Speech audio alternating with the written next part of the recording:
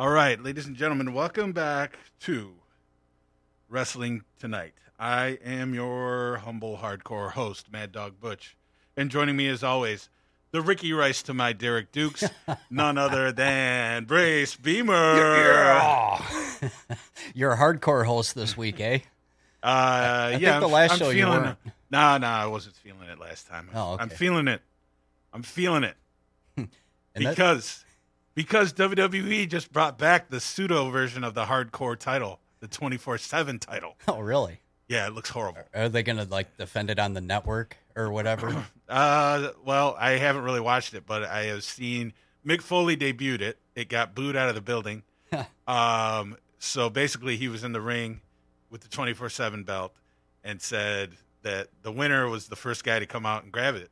So I believe Bobby Roode came and got it, and then R-Truth later got it from him, I think. I don't remember. And then now I think Elias has it. He must have beat him on SmackDown for it or something. Some hot potato they can pass back and forth.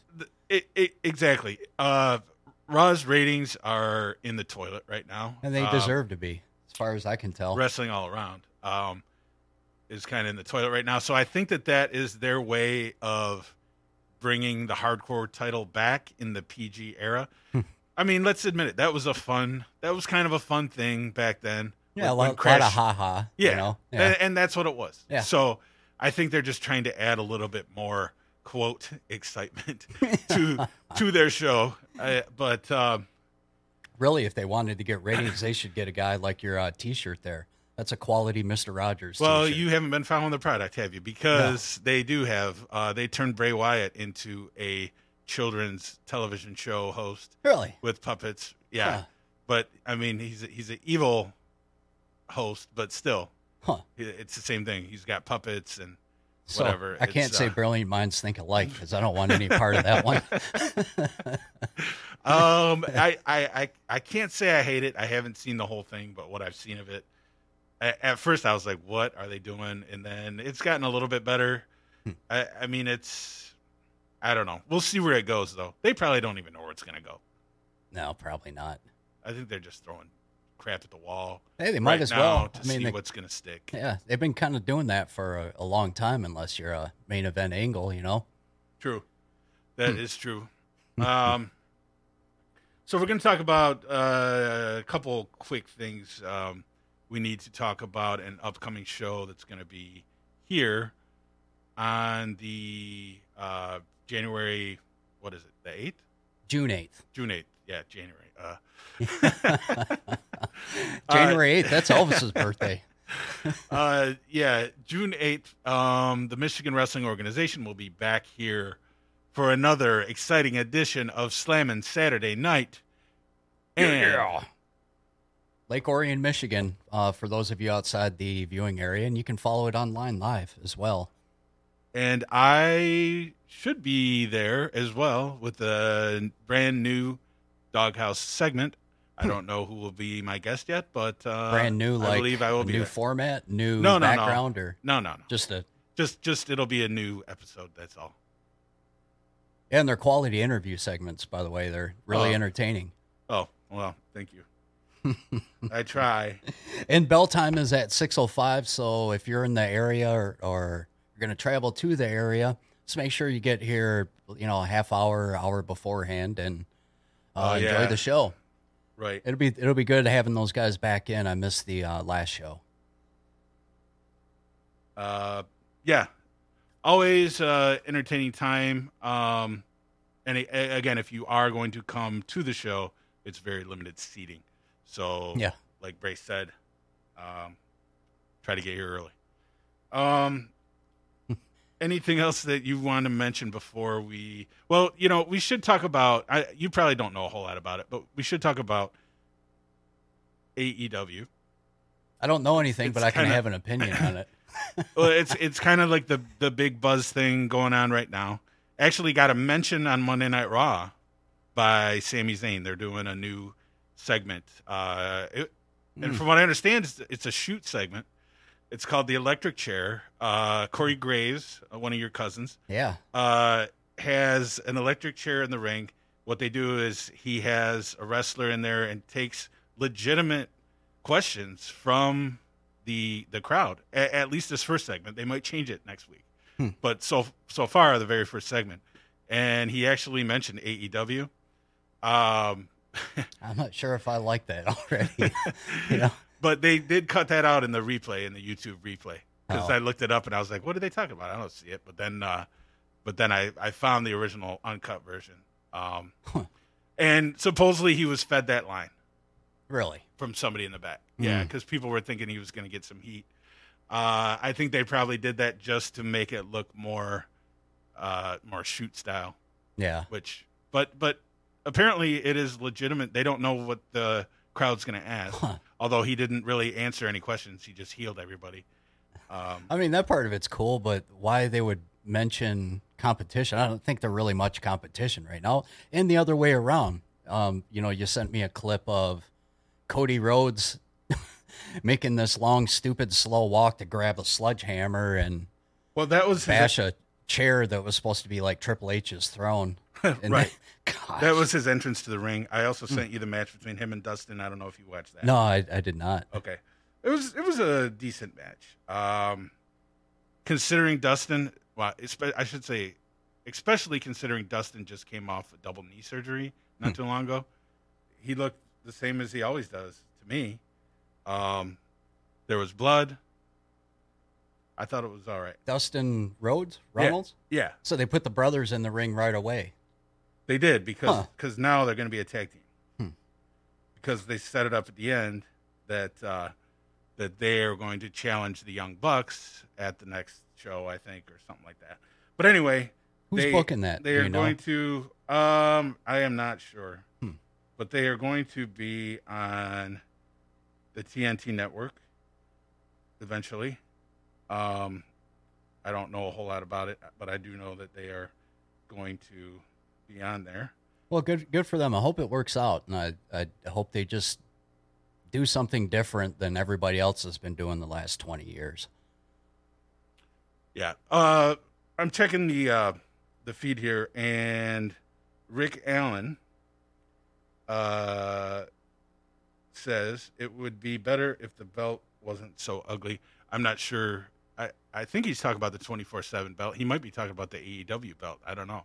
Because they actually had Bret Hart debut the AEW belt on the pay-per-view on Saturday. Really? Yeah. It looked okay. I mean, nothing special. It was fine for what it is. It seemed like they were trying to make it kind of look like the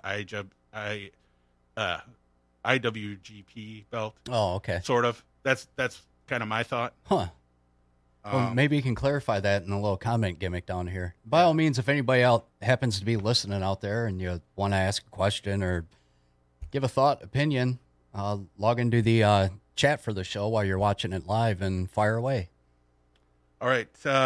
Anything else before we get to our topic? No, let's hit it, man. Let's shoot. All right. Obviously, we're going to be talking about wrestling shoots. And when I started compiling my list, I'm surprised that there is not more. I mean, I know that obviously there's little things that happen in the ring. Those might be more considered like receipts, but a full on like battle. When you're talking shoot, what are we talking about? Just to clarify it for, the verbiage for people who might not know. Yeah. When the match turns real, more real. Obviously there are, now it's in vogue to have worked shoots, but back in the day it wasn't. But there was also matches that were set up to be shoots, but we're going to kind of focus on matches that were supposed to be regular pro wrestling matches that devolved into a real fight, even if it was just something that lasted for a few seconds. Yeah. Okay. Or I mean, some longer, but that's what we're going to be talking about today. Hold on. Okay. Good. Well, just making sure that there wasn't any. Yeah. comments, The deal with the pro wrestling shoot fights is Like a lot of them that you go out there and you see like on YouTube or, whatever platform you like to watch your videos, you'll see, and it looks like a regular wrestling match. And then all of a sudden it doesn't look like a normal wrestling match. It's almost a giveaway. It's not necessarily that they screwed up or, botched a spot or botched a move. The work just looks a little more stiff, and generally it consists of two people, like, the opponent sitting there looking at each other like, what the hell are you doing? And then they start going at it. Right. Yeah, exactly. Let's start off with because the show that's hot right now is The Dark Side of the Ring. They aired their last episode, and that was the Fabulous Moolah episode. At least for the first season, that's the last episode. Yeah, that's a travesty. Now there's some debate on whether this was how much of a shoot this match actually was. And it was Wendy Richter versus Fabulous Moolah. Apparently Wendy Richter, quote, got too big for her britches, thought she was more important than she was. She claims that she just wanted the same money as Hulk Hogan. No, not necessarily Hulk, but she thought that the women were not getting paid as much as they should have. I can't even say that. She thought that she was not getting paid as much as she should have. Yeah, and she's probably got somewhat of a legitimate point. She was just not as big of a part, but a big part of the rock and wrestling boom. I mean, the rock and wrestling connection, the 80s boom of WWF, no doubt about it. Yeah, but there again, it's not that different from anybody else in the wrestling business, where she was kind of a newcomer to the WWF and the whole national scene at the time. So, I mean, I could understand if she didn't get a bigger payoff for like a match, but overall in general, she didn't really bide her time there and get have enough time to get the whole machine behind her to really start to see the fruits of her labor. It was kind of short, almost like a shooting star. Yeah, but is that because of what they had to do and what we're going to talk about? I mean, if she would have stayed around longer, I mean, she was part of the cartoon. She was in the Goonies videos. Mm-hmm. She was synonymous with Cyndi Lauper at the time.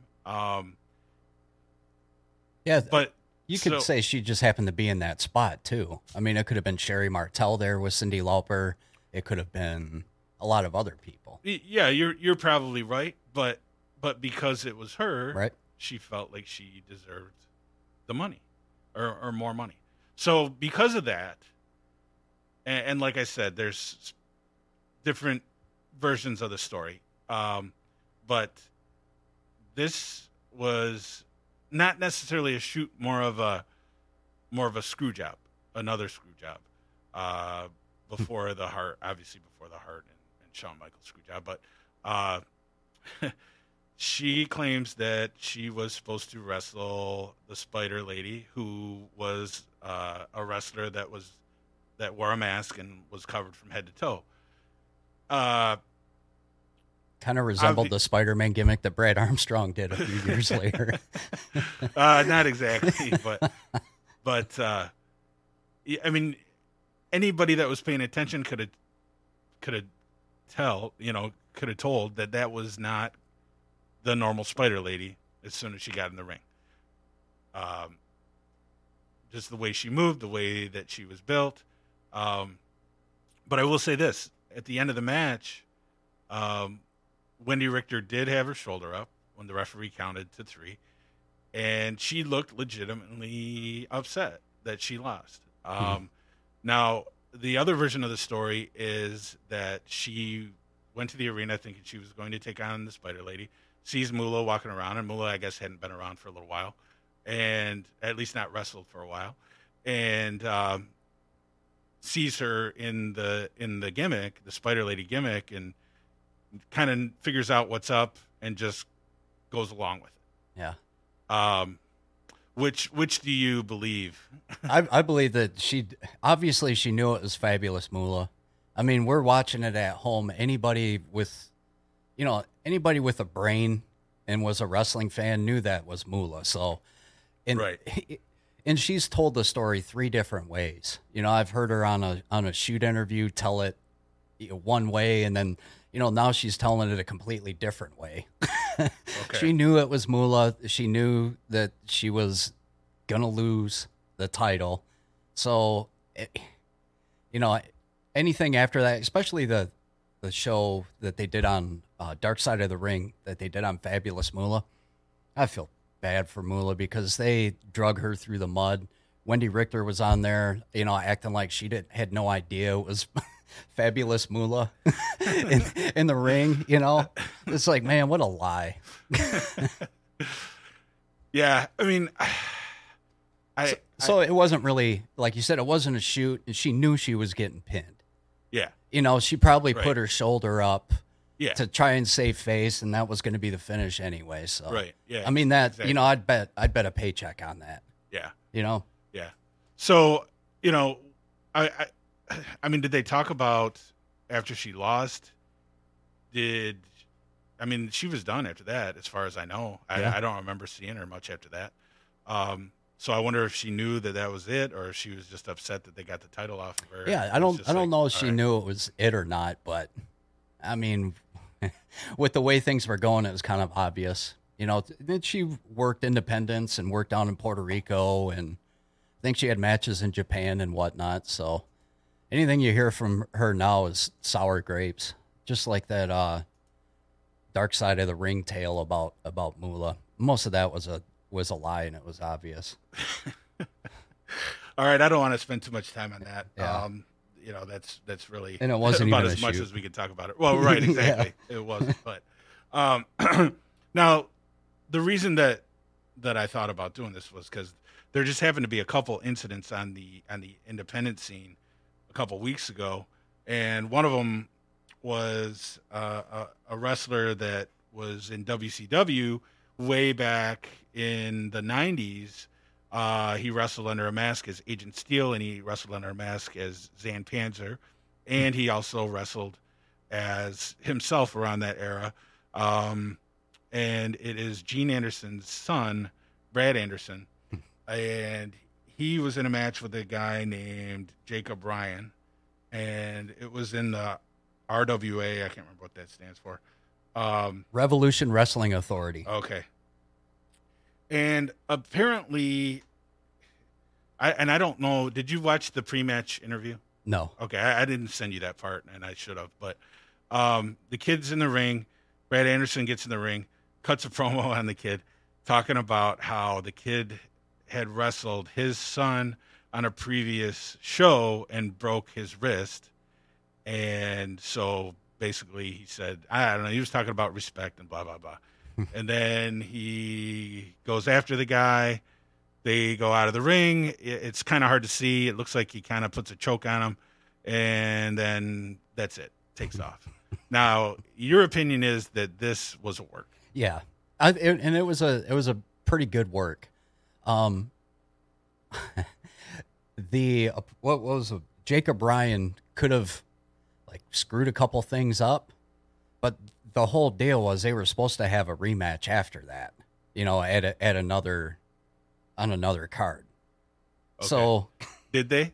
No, or have they? Or I don't know if they did or not. Okay. I mean, it was just kind of I didn't follow up on it that much, but I looked at some, a couple like Facebook pages, and pretty much they came out and said, yeah, it was a work. Oh, and okay. just looking at it, I didn't think it was a work.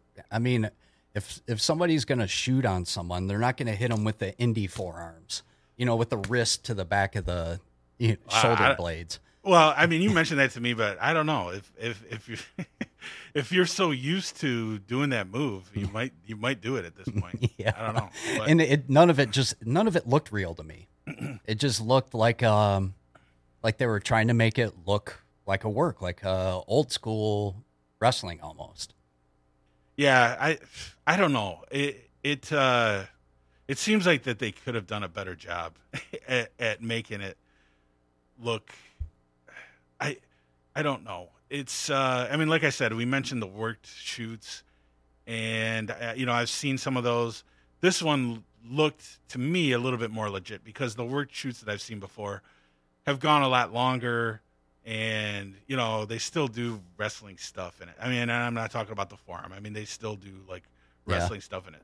So if this was a worked shoot, I think they actually did a pretty good job at it. That's where I'm leaning, because really a shoot would be short, be like a regular fight, right? So if it is, kudos to them for thinking of that, because and it may have just turned out that way, on accident. Yeah, that's true. So I haven't really followed up on it. I didn't check up to see if like Brad Anderson, because there was like a lot of heat on Brad Anderson in the beginning. It was funny listening to the crowd react to that too. Oh, I know. It was. It kind of reminded me of when El Madrill almost died. I was thinking the same thing. The world-class crowd. When Brian and Diaz gave him the Oriental tool, thumb to the neck thing. So, anyway. Yeah, I would put that in a not shoot category. Okay. I mean, that's where I fall on that one.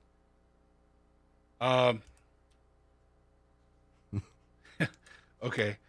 I just want to mention this too. It's not a worked shoot. I mean, this was like legitimate, but it was, again, back when WWE was getting beat by WCW and they were just throwing whatever they could at the wall. They came up with the Brawl for All. And I know a lot of people were really into this, and I thought it was interesting to watch. Sure. Unfortunately, it resulted in a lot of injuries. Yeah. And basically it was, you got so many points for taking somebody down, like a tackle, and then you'd box on top of it, right? Yeah. I mean, it was really anything but, like elbows and knees and stuff. Yeah. Yeah. So this was set up to kind of give Dr. Death Steve Williams, who was kind of freshly in there, a huge push. Everybody kind of thought that he would be a lock to win this because he had a reputation for being a real tough guy. Because I heard it wasn't set up for that, but once they got it going, it was like, yeah, he's going to steamroll everybody, and then go and fight Stone Cold or whatever plans they had for him, down the line. Yeah. But unfortunately, Bart Gunn, unfortunately for Dr. Death and Dr. Death fans, Bart Gunn knocked Dr. Death out. And when he got knocked out, he tore his, something in his leg anyway. Yeah. I think he tore the hamstring before he got knocked out. Okay. Yeah, that was the deal. Yeah. Yeah. So then that was pretty much the end of Dr. Death's WWE run. He ends up showing back up in WCW a little bit later. But Dr. Death, former NCAA wrestling champion, played football, Oklahoma University, Sooners. Well, yeah, I mean, no doubt about it. The guy was a tough guy. Yeah. And I mean, any of those guys that were in there, I would say were legitimately tough just to even sign up for that, because it was a voluntary thing. Apparently you could just sign up for it. And I think you got a bonus for doing it. Yeah. It was a cool thing, but there's a reason that they have not done it again. It just resulted in too many injuries. So Bart Gunn kind of comes out of nowhere, and I think he was a boxer previously. He had some boxing experience and some MMA training. Okay, so very little. All right, so he ends up winning the whole thing. So as a reward, they put him up against Butterbean at the next WrestleMania, and he gets knocked out in like a minute? Yeah. I mean, that was dumb of him. Basically putting an end to Bart Gunn's WWE career as well. Yeah. He did go on to Japan after that and have a pretty decent career. Well, didn't they team him up with Bob Holly as the new Midnight Express before WrestleMania, or was that after? When Cornette managed him, do you remember? Because I know they teamed up, but I can't put the time frame in there. I want to say that was before Brawl for All. Oh, I think it was after Brawl for All, but before the WrestleMania match. I was wondering if the No. Midnights were before or after the WrestleMania. Yeah, no, that's what I'm saying. I'm pretty sure the Midnights were before. No, it was before Brawl for All. Oh, okay. I'm pretty sure. I mean, I'd have to check, but I can't put the time frame in there. But yeah, but I know those two teamed up, and I just thought, yeah, that's kind of. Yeah, no, I'm pretty sure that the fake Midnight Express was before that. Yeah, because they used that to, for him to go take on Butterbean. Yeah, that I think at that point they wanted everybody to forget about that. Yeah, and that Butterbean knockout was, it was brutal. It was. I mean, you knew he had no chance. No chance at all, but man. But just the sound of it, I just remember the sound of it. It sounded like it echoed through that whole arena, yeah. the punch. Weren't we watching that at Buffalo Wild Wings? I might have been at your house. Huh. It seems like we were watching it at your house. Huh. And, had a bunch of people there. And yeah. That was brutal. Yeah. But yeah, I just wanted to mention that. Those, like I said, there was a lot of fans of that. But that might have been the only really legit shoot from start to finish that we can see. Yeah. Yeah. I mean, anything we're going to talk about or anything you can find online. Yeah, you're probably right. The real only legitimate shoot, Yeah, you're probably right. Well, this is not online yet, but we will hopefully get it online sometime. Another one that was a full shoot from beginning to end, possibly the greatest shoot fight of all time. And I have to pat myself on the back for partially booking this. And I'll pat you too, but I don't have go gadget arms. I think you might have had something to do with it. Frank Williams Jr., Prozac 316 had something to do with it.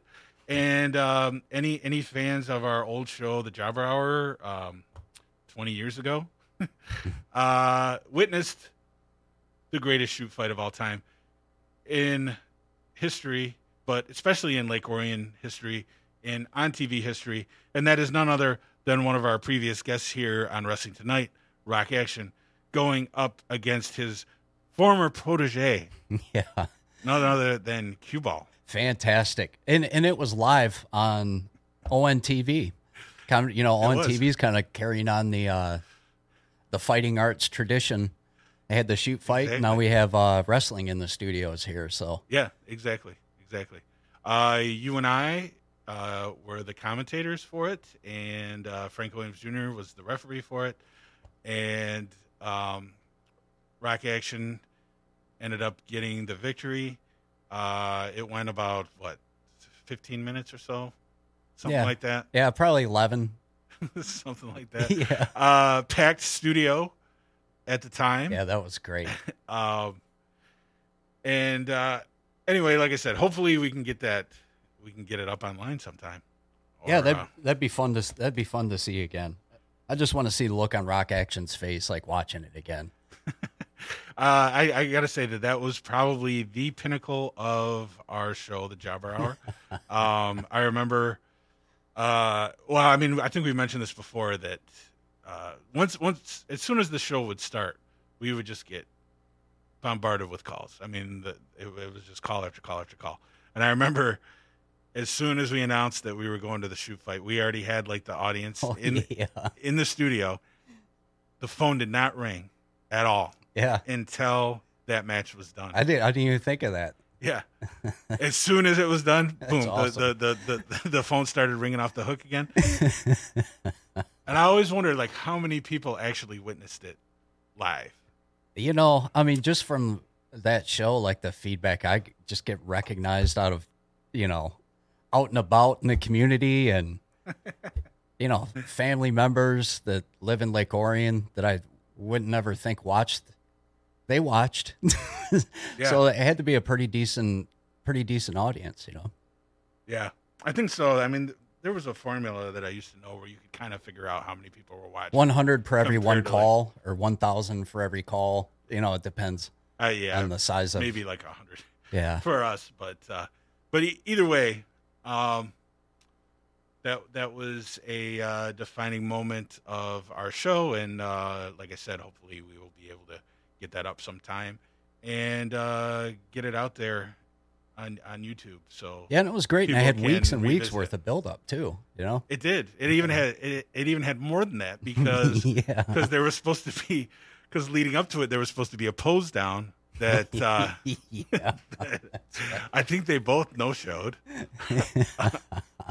Well, really, that was a couple year build up. That story was like one of those like long arcing ones. Yeah, definitely. It was kind of one angle was shot when John brought him on to the radio show we used to do, WPON 1460, and this was the result of that. And that had to be a year and a half, 2 years earlier. Yeah, at least. Yeah, though they like I said, he brought him on as his protege, but then they kind of turned on each other. I think that had something to do with the sale, because Rock Action kind of let Cue Ball take over the radio show, but then there was still like some animosity there. I think that's kind of what built it up and led to that final confrontation. And over the years there's been talk of a rematch, but at this point it's pretty much a moot point. I don't think it's ever going to happen. Yeah, Cue Ball now resides in Florida, so maybe we'd have to have it like in Memphis, like a halfway point or something. Right. Anything else about that match before we move on? No, I think we covered it well. It was great, quality entertainment, and I appreciate those two guys for having the guts to do that. That took stones. I do too. Yeah, and I know that there was a little trepidation on both of their parts. Yeah. Rock Action will have you believe otherwise, but I know for a fact that there was, because I remember that era. I had to convince him to show up. I think Frank Williams Jr. was doing the same thing to Cue Ball on the other end. So I give those guys huge props for even doing that. Oh, one other thing on that. That was the first studio belt that we had. It was when it wasn't Comcast, it was TCI at the time, and Rock Action it was AT&T. AT&T television champion Rock Action was awarded the title. Oh, that's right. And I think you told me that he said that was one of the greatest moments of his life. Yeah. Well, didn't he say that when we had him on here? Yeah. A month or so ago. Oh yeah. Yeah. And he had the belt. Yeah. Good stuff.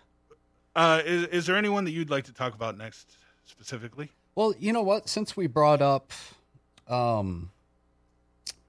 Death Steve Williams, let's go to that one. It was Dr. Death Steve Williams against, I can't find that. Oh, against the Wild Thing Stevie Ray. And this was from the UWF. Yeah. Not Watts' UWF. Right. Herb Abrams' UWF. Yeah. And this was, what was that? Early 90s maybe? Yeah. Yeah. Early 90s. Yeah, so this was a tournament match for the UWF title. It was a new company, and they were getting ready to go into a pay-per-view a week or two later for the championship match. Yeah. Steve Dr. Death Williams against Stevie Ray. And they had a match, and if you look online, everybody thinks that it was a shoot, but it was just very snug. That's what I was going to say. And they, some people call it stiff, snug, but Dr. Death style, he came from, he worked a lot in Japan, and plus he's a tough guy anyway. Yeah. And even in the UWF from Bill Watts, the Mid-South territory, he worked pretty snug. Rough, tough guy. Yeah. And it was just a tough match, and for whatever reason, everybody thought that it was a legitimate, shoot fight. Like they were throwing the code of wrestling to the wind. Right. And it really wasn't even all that good of a match because it was that way, I think. But UWF, Herb Abrams UWF, you'd be hard pressed to find any good matches. Yeah. Believe me. Yeah, it was surprising. That's probably one of the best matches on the card. Yeah.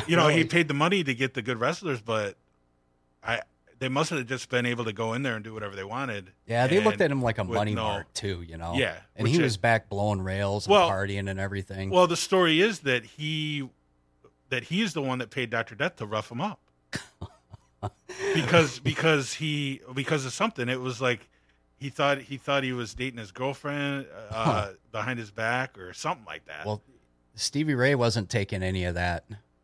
That's for dang sure. No, because it looked like he threw the first stiff shot at Dr. Death. That's what I thought. Yeah. I mean, it's been a while since I've seen it. I forgot to look this one up, but yeah, I remember seeing it. I've probably watched it a couple times. I just watched all these. Okay, yeah, and I was wondering the same thing. I was like, really? People think this is a shoot? It didn't look like it to me. It just looked like a bad stiff match. It was a little bit snug. Yeah, and that was it. And I'm sure it's not the only UWF match that looks like that, but I can't bear to watch that crap. And you know what though? as I was going through these, and I read a lot of the comments underneath too. Yeah. Just to get everybody's opinion on it. And I would say that most of the people now would look at a match like that and think that it's a shoot. Because how many people get in a fight anymore? How many people see, like legit wrestling matches or even, like shoot wrestling matches? Right. It's just completely different what you're exposed to now. So, when I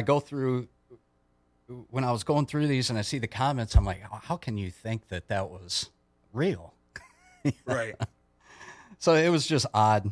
Yeah, that one does not fall into the shoot category.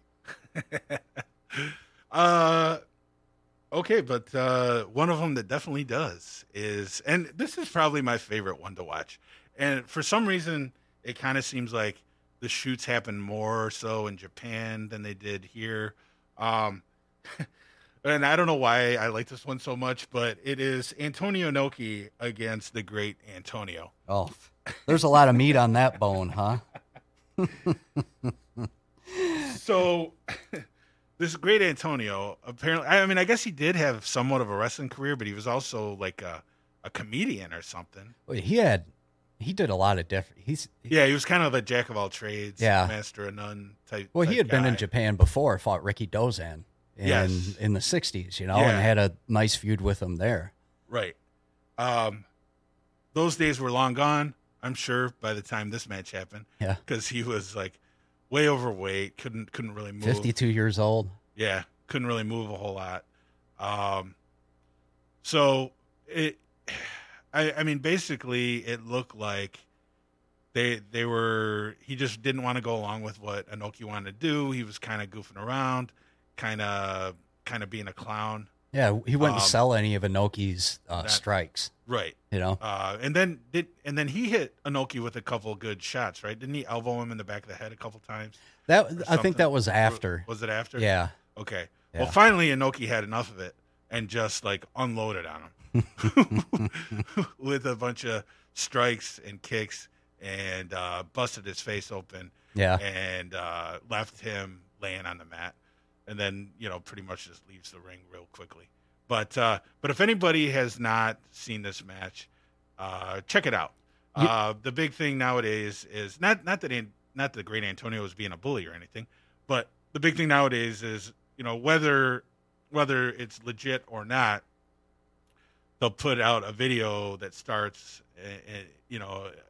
let's say a fight on the playground. They'll say, "Oh, bully finally gets his comeuppance,"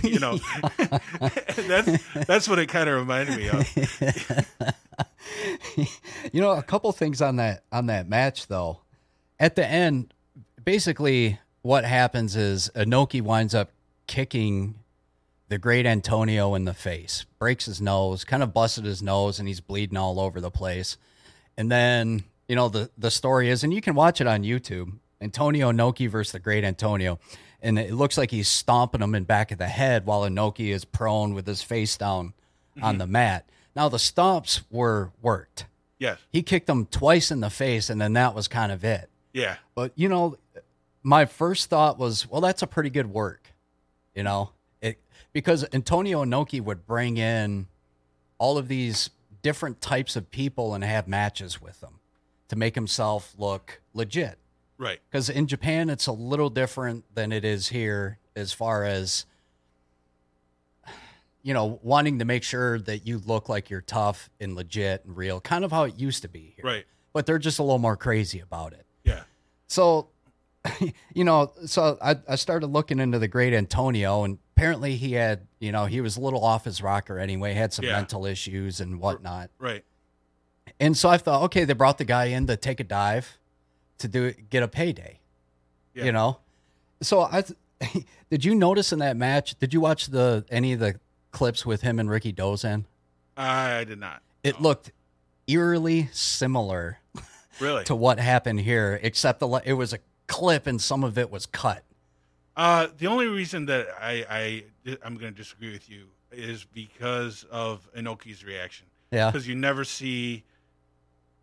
You would have never seen Inoki act the way that he acted, and there was no reason for him to do that in this match. I mean, unless it was meant to be that way. Upset and left the ring like immediately. Yeah. So I mean, I don't believe that it was 100.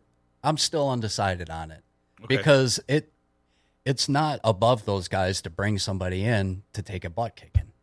Well, I agree. The way the match went, you could tell that Inoki was getting frustrated.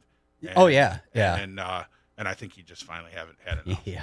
But, I would fall that way. I would lean towards that being legit. Yeah. All right. What do you got next? How about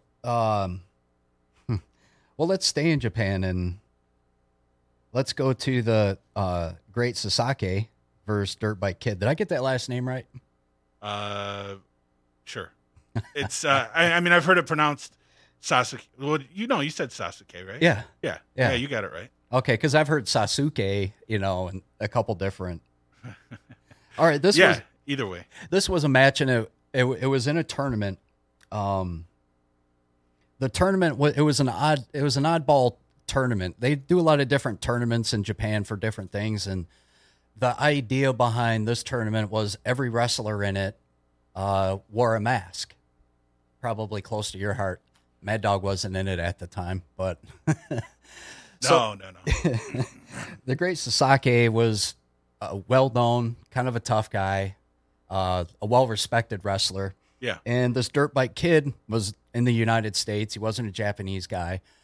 Sabu got him the gig over there, from what I understand. And his gimmick was he looked like one of those motocross racers on the dirt bikes. He had, he had a mask over his mouth and the Fox racing gear or whatnot. Yeah. So they go into the ring and it looks like a regular match. Yes. Sasaki is selling for, registering all the Dirt Bike Kid's moves. Yeah. And the match was supposed to be a short 5-minute match. Okay. And the finish was supposed to come when Sasaki gave Dirt Bike Kid like a kick on the right side, a kick on the left side, and then what do they call it, like a roundhouse kick? Jumping, like spin kick? Yeah. Like the back kick? Okay, yeah. Right. Yeah, the back kick. Yeah. Spinning back kick. Because that was kind of his yeah. move. Yeah. And then that was supposed to be that. That was supposed to be it. Okay. But then the Dirt Bike Kid decided, well, he didn't want the finish to be that way because it make him look weak.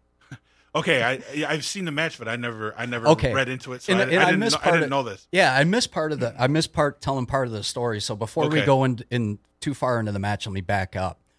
And I mentioned the tournament was supposed to be everybody wearing a mask. Well, before the match started, the Dirt Bike Kid took his mask off. Basically, the company, the office in Japan, gave him a mask to wear to say, hey, do this. This is what we're doing. Okay. So he takes the mask off because he didn't want to wear it. Okay. So then the match starts, and Sasaki is still selling for Dirt Bike Kid. Sasaki makes a little comeback. It was the first round of the tournament, so you want to keep him short, right? Yeah. Because he's going to go fight for a half hour later on. Yeah.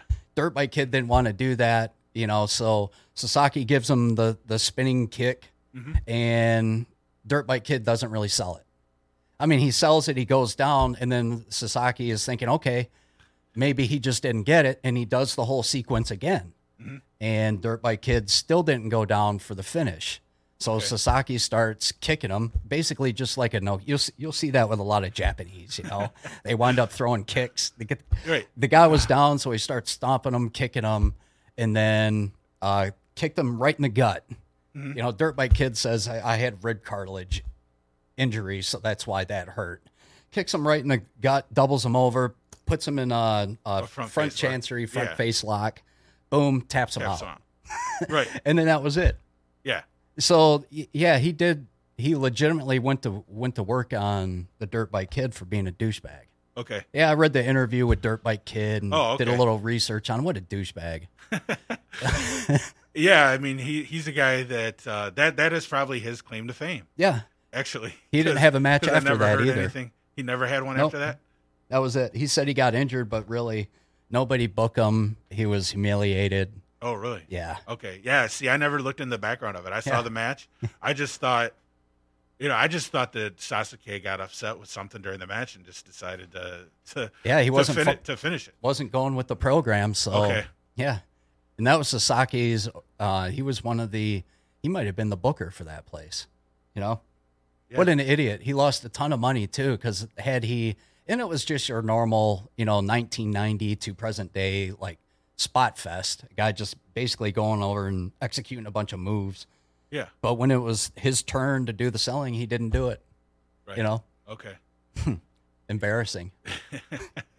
Yeah, this is another one. If you haven't seen it, check it out because it's actually a pretty decent match up until then. Yeah, he was just going through moves. It's nothing spectacular, but it was probably just set up for Sasuke to get all his shit in, and win the match and go on to the next round. Yeah, well, really, it was the opposite. It was Dirt Bike getting all of his stuff in. Yeah, you're right. You're right. And then Sasuke just kind of like sliding out, right. The guy's losing, so you give him 80% of the match. Yeah. Bring him over again, and people know who he is. Yeah. But he wrecked it. Idiot. Let's stay in Japan and talk about this guy who actually had another one, and I forgot to write it down. Did you get the other? Well, we're going to talk about Akira Miyata versus Andre the Giant. Oh, yeah. But there was also another one that he had before that, and I don't know why I didn't write it down, but it was like a tag team match, and he shot on some young kid for some reason and busted him open and then left that promotion. And then I didn't get that one. Yeah, I wish I would have wrote that down. But anyway, I don't know if video exists of that one, but people were talking about that. But the word is on this one that Andre was drunk in the ring. He kind of looks like maybe, but he would have had to drink a ton if you believe all those stories to be able to be that intoxicated. I don't think he was drunk. That's how he could. It was 1986, late 86. Okay. So he just couldn't move. Hell, he was putting himself in holds from the other guy. Yeah, that's true. So I don't. And Andre could wrestle. That's kind of like we said in the last show. So again, I've seen this match, but I never really. I probably have read it in the past. It seemed to me like Miyata just got frustrated with whatever. Like he didn't. What was it? I didn't read anything. I just watched the match. Yeah. It was just kind of odd. Like, what was it? Because he didn't think Andre was selling enough for him, or what? And he did. I will say this: he did get a couple good kicks in Andre's leg to actually take him down at one point. See, I thought those were. They did a whole lot to him. No, I don't think so. Not the way they sounded. Andre, not the kicks, but the takedowns. No, I'm saying he kept kicking him in the leg. Yeah, and then finally Andre's leg kind of gave out on him. I thought the whole thing to me looked like it was supposed to be look like a work. It didn't even look like it was supposed to be a match from the start, like a legit, like a normal pro wrestling match. But again, what would be the point though? Well, because it's different over there in Japan. Like that guy, he supposedly had a background too, and they had at the same time they had the another UWF over there that was supposedly shoot fights. real shoot wrestling. So that was 84, 86, and then they came back 88 to 90. So it was in the culture of wrestling over there, these, shoots. Okay. And that's kind of how they're brought up through the dojos anyway. Right. Going back through the Gotch era. I don't know if it's the same now, but before, even here in the States, Canada, wherever, you had to learn to shoot to protect yourself to be able to hurt somebody. Well, true. But I mean, it seemed like, again, Miata was getting frustrated or something. It just, I don't know. I mean, the story that I heard or that I've read is that he was upset because Andre was drunk.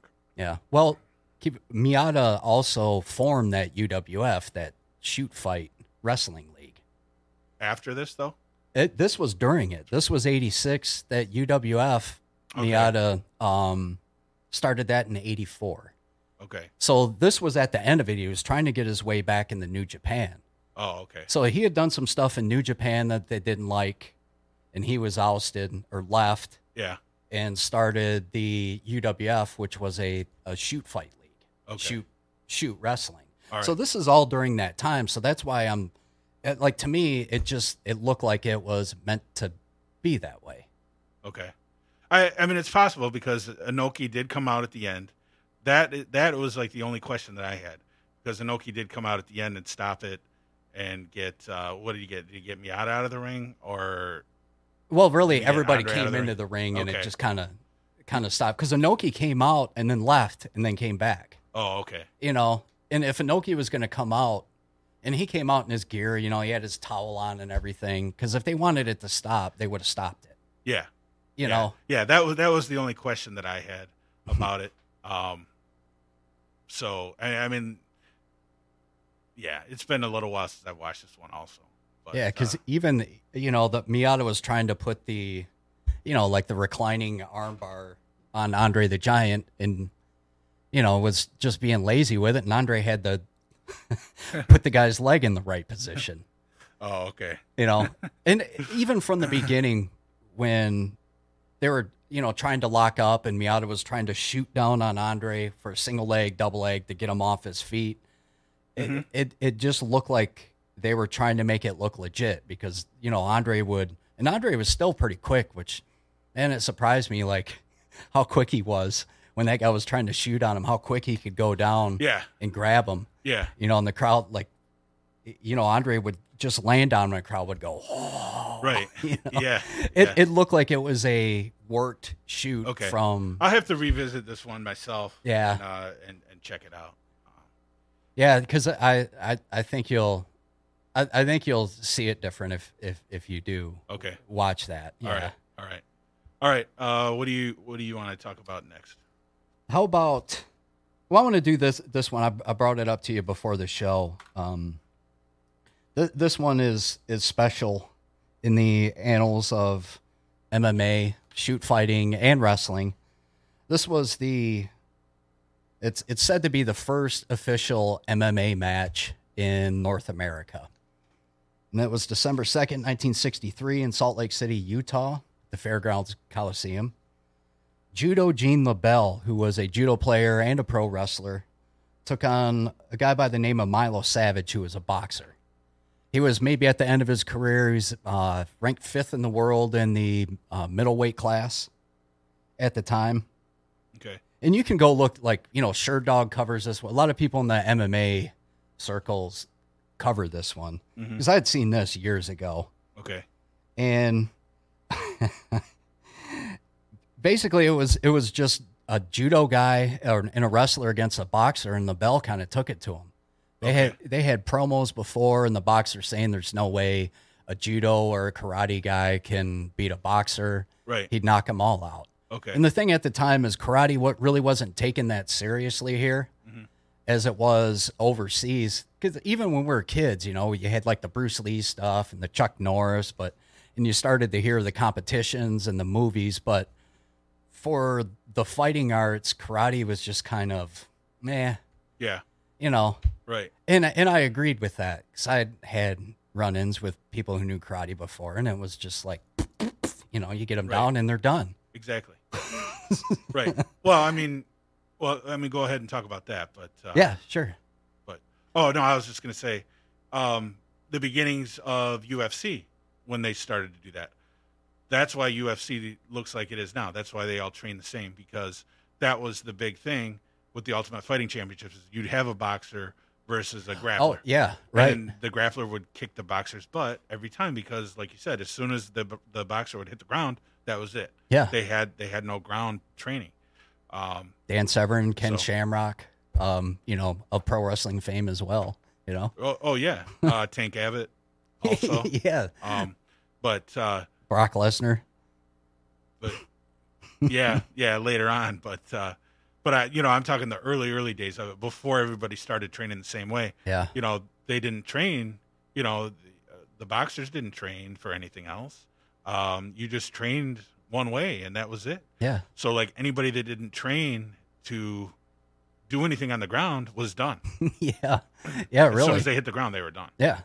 Yeah. Now they all train they had for MMA training. Right. Yeah. So now it all kind of looks the same. Yeah. If you go back to those early ones, you could see the different disciplines and everything coming. Just like wrestling, a lot of the fighters look the same too.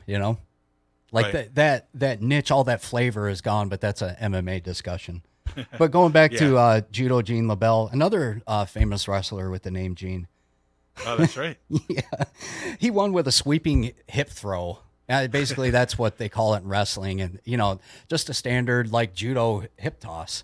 But So what was the rules? Did he have to pin him, or just if he got him on the ground, or what? It was knockout submission. So he gave him that move and it knocked him out. Yeah, but he choked him out after that. Oh, okay. So he gives him the hip toss, slams him down. Okay. Puts him in a chokehold, and referee stopped it. Okay. Yeah. Judo Gene LaBelle, he's really a big name. He was, if you listen to Ronda Rousey, I don't, but he used to be a corner man, taught Ronda Rousey because she was a famous, world-class judo player too. Right.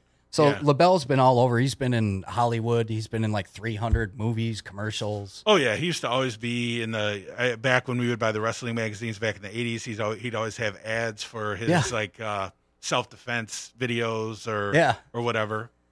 Interesting story, that guy. Yeah. He was in Rocky II, Raging Bull. Oh yeah, that's right. Also, Sandy Barr was on that card. It was a pro wrestling card, and that's kind of why it's getting brought up. Like Gene LaBelle wasn't a big time pro wrestler, but he would, his main deal was the fighting arts. But he did wrestle. He wrestled a lot. Is that out there on YouTube? Oh yeah. Oh okay. Yeah. Yep. You can find that one. Right. That one's been out there forever. Okay. I off the top of my head, I don't think I've ever seen it, but I'll have to check that one out. Yeah. As well. Yeah, it's pretty interesting. Now this, the next one that I want to talk about is, again, not necessarily a shoot. And I'm talking about the mass transit incident. If anybody doesn't know the story, apparently Bubba Ray Dudley in the early days of ECW, I don't know if he, for whatever reason, he wasn't on a show. So it was supposed to be the Dudleys against the Gangstas. So New Jack and who was the other guy? And Mustafa. Mustafa. So Mustafa Saeed. Yeah. So there's this kid who had been kind of wrestling on the independents. He was doing a Ralph Cramden bus driver type gimmick. He was a big dude, but he was only 17 years old. He lied about his age. And who's Ralph Cramden? What? From the Honeymooners. It was Jackie Gleason's character. Okay. Jackie, who was a bus driver.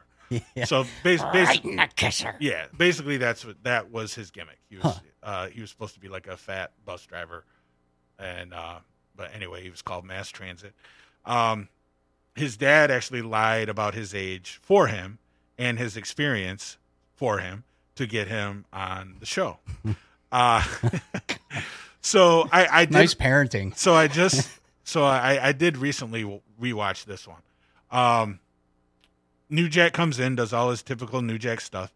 Basically, Mustafa Saeed is just keeping Devon Dudley out of the ring the whole time. So New Jack is just hitting this kid with all this stuff. Well, obviously, in a ECW match, they want this kid to get color. I don't know if he asked to get color. He did. He asked New Jack to. Well, no, I know, but I don't know if they told him that he was going to get color or whatever. But he had never cut himself, is what it was. So he asked New Jack to cut him for him, and New Jack gigged the shit out of him, and then so the kid is like bleeding. You can hear the kid like scream like when he cuts him, and he cut him deep. I mean, he's like as soon as he saw the blood, he probably freaked out. Yeah, I think because the blood like immediately started flowing out of his head.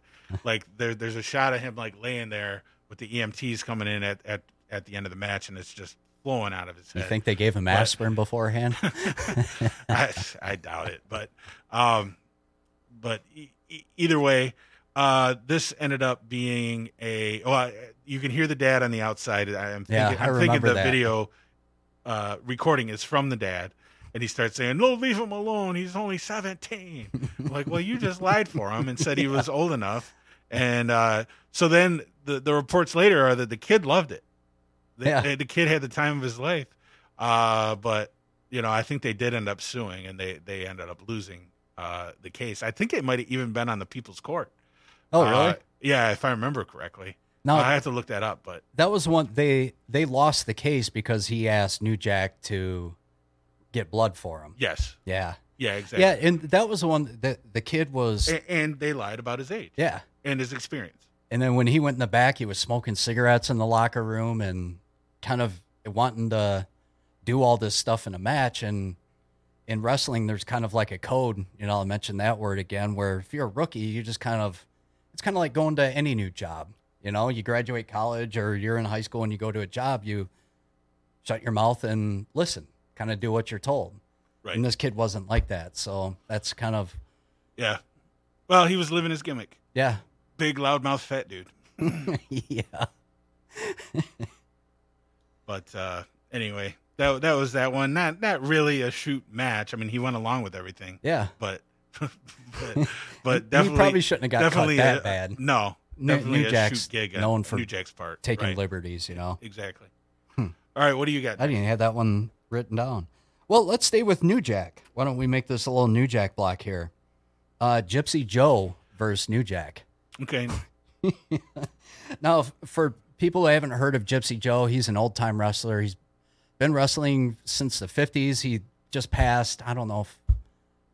a couple years ago. Yeah, 5 years ago, he was maybe. Pretty much wrestling all the way up until then. Yeah, he wrestled until he was... I think he died when he was 77, and he was wrestling all the way up till he died. Yeah. He was famous in Japan. In the 50s, he was really big in the Midwest when there were different territories.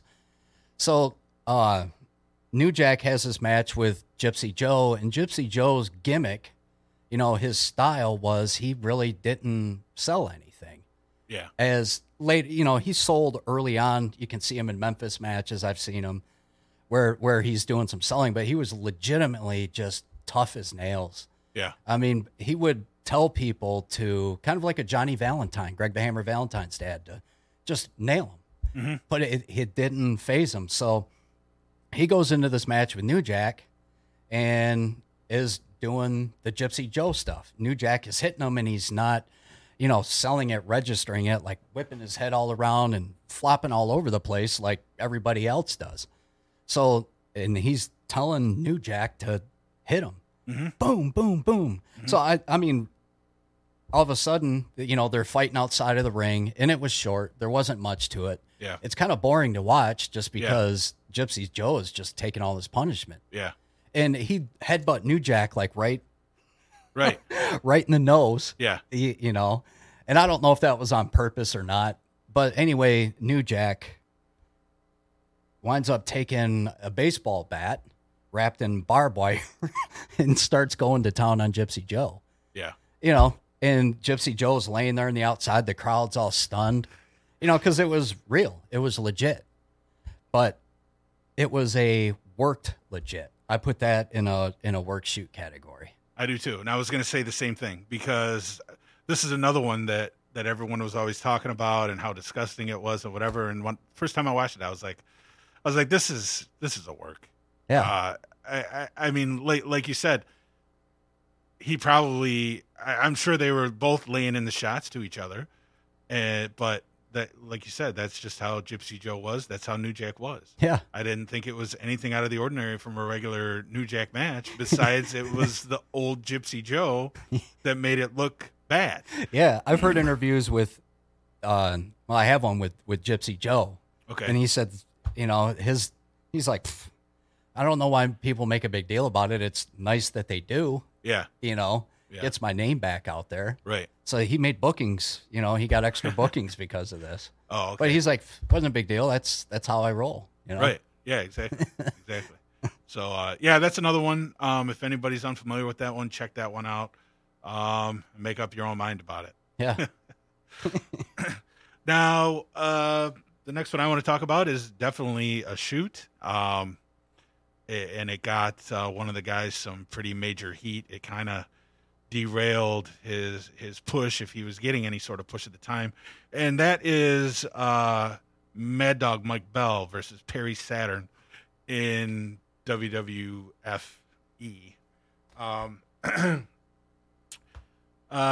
Mike Bell actually, was kind of a long time prelim guy. Was pretty decent. For whatever reason, in this match, they botched a couple spots, and I'm not even blaming him. But Saturn took it personal and chucked him out of the ring, and he kind of like landed on his head. And I believe Mike Bell later on said that was his own fault, the way that he came out. But Saturn did rough. I didn't know, but just from watching the match, I could tell it was his fault. Yeah. But Saturn did kind of rough him up a little bit and end up beating him. And I can't remember like what I know as soon as he got back, like Vince got on him and was like, what the hell was that or whatever.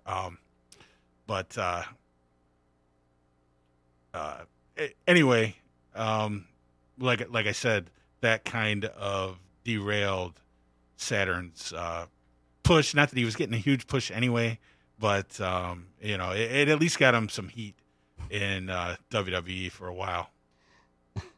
So I put this in the. I don't think it was that much of a shoot, like because I'm watching this thing. I'd never seen that before. Okay. And so I'm watching this. Here's how the events transpired according to, the Brace Beemer logic here. Saturn thinks he's getting a hip toss, and this Bell guy goes for an arm drag. Yes. So Saturn flips over, and what was supposedly, and it's hard to tell with the camera angle, but supposedly Mike Bell throws Saturn on his head. Right. Which he didn't throw him on his head. Saturn was the one doing all the work, flipped over, and it looked like he just did a roll. Right. Didn't look like he fell on his head, or maybe he did. Maybe he hit the back of his head. Right. So Saturn hits him with a couple kicks that looked work to me. I couldn't find anything in the kicks that looked like they were legit. He throws a couple indie wrist forearms to his back like that. They look just like any other forearm to me. Right. It was on the back of his shoulder. And then he throws him out of the ring. And when he threw him out of the ring, he only had his hand on the back of he threw him out the proper way. Yeah. He didn't chuck him out. He just let him out. Yeah. And like I said, Mike Bell, I believe, took the heat for that later and said it was his own fault. Yeah. But again, you could tell Saturn gets frustrated. So whether he's delivering full force on the kicks and the punches or the forearms, whatever they may be, he was still upset before he threw him out of the ring. Well, it looked like he was. I did a little more research on this. I watched Saturn interviews and stuff, and he's like, I was just throwing him out of the ring to get my wits back about me because I got bumped in the head. Yeah. Yeah. So I don't think it was as much of a as much of a shoot as advertised. I mean, he got bumped, and the other guy took a bad spill, and I think that was, like, to me, that was the extent of it. Yeah. And then he went and he rammed him into the steel barricade, which looked like they all look. Well, you really have to do it. I don't think that was part of it. I think Saturn had probably cooled down at that point. Well, what I saw, they didn't even show the finish of the match. Oh, they didn't? No. Mm-mm. But I mean, I didn't even think Saturn was mad. You could tell he was frustrated. I mean, because he botched it twice, didn't he? It was more than the one botch. I think it was. I remember. I think it was just the one.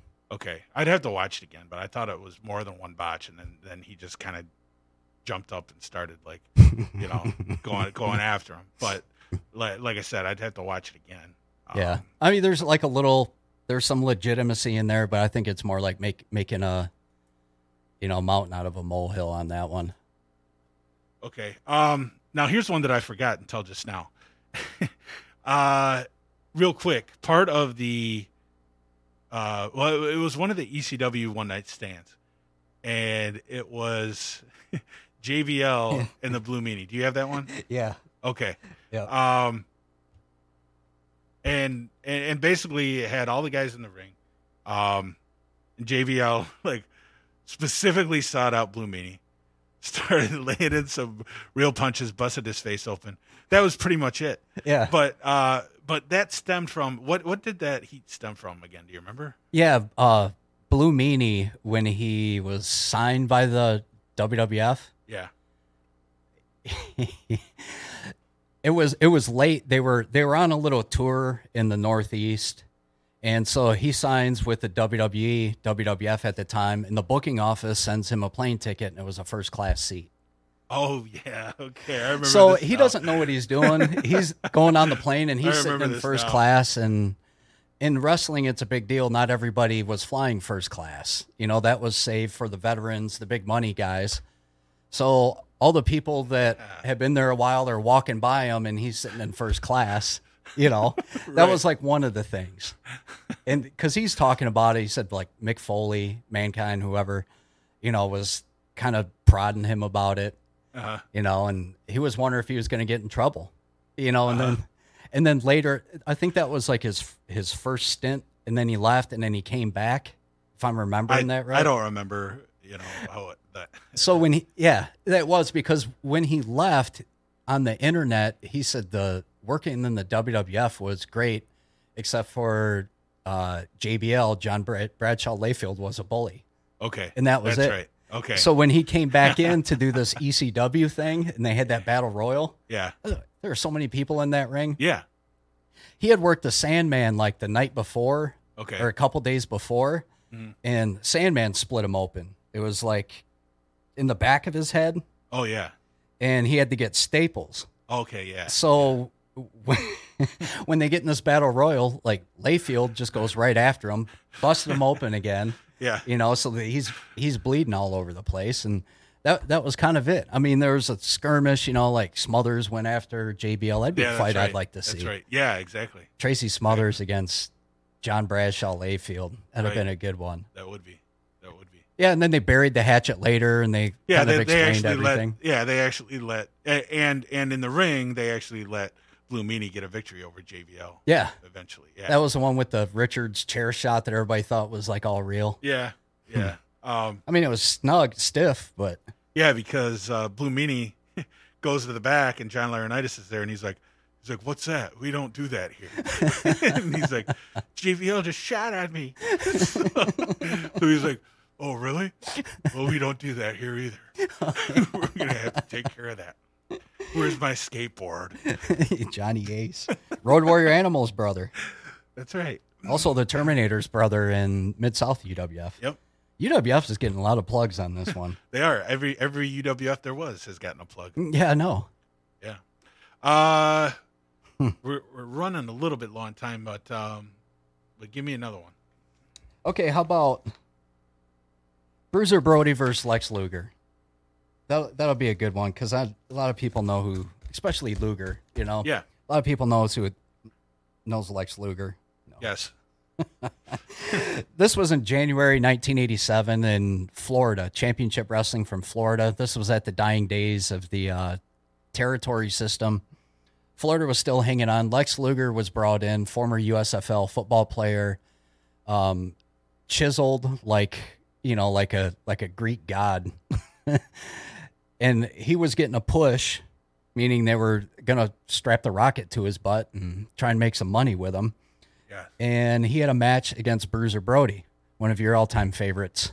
Even had a T-shirt on him a couple shows ago. I did. So they get into the cage match. Bill Alfonso's the referee.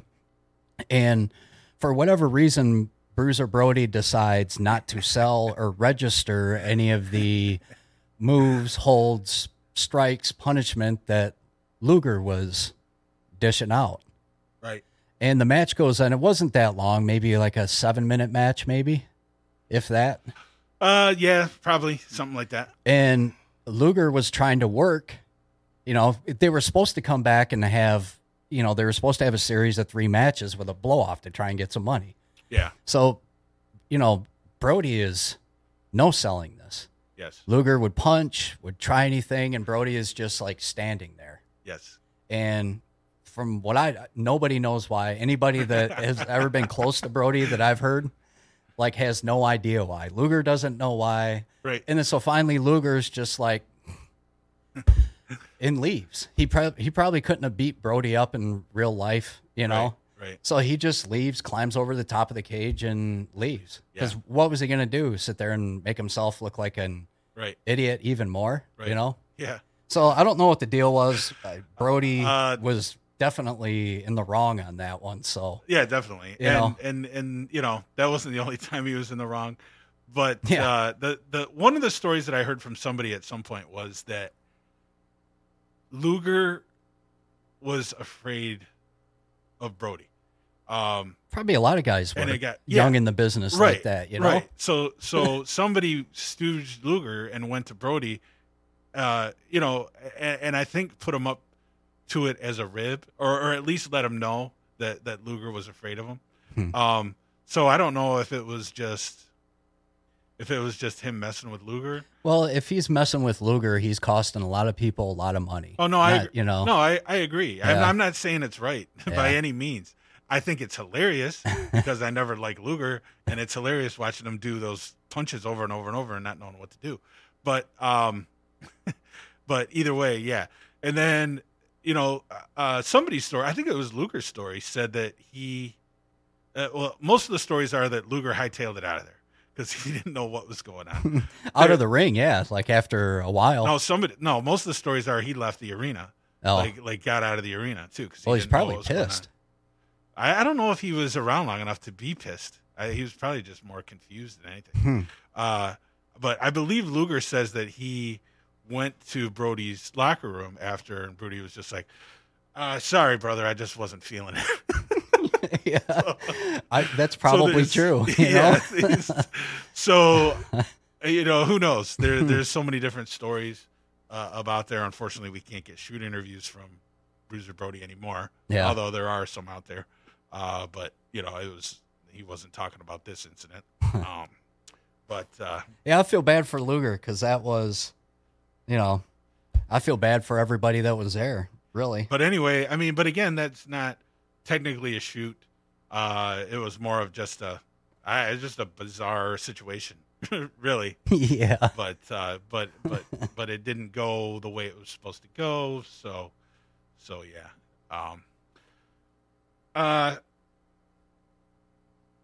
Now, the very first, I want to say it was the very first day that I was ever on the Pile Driver radio show.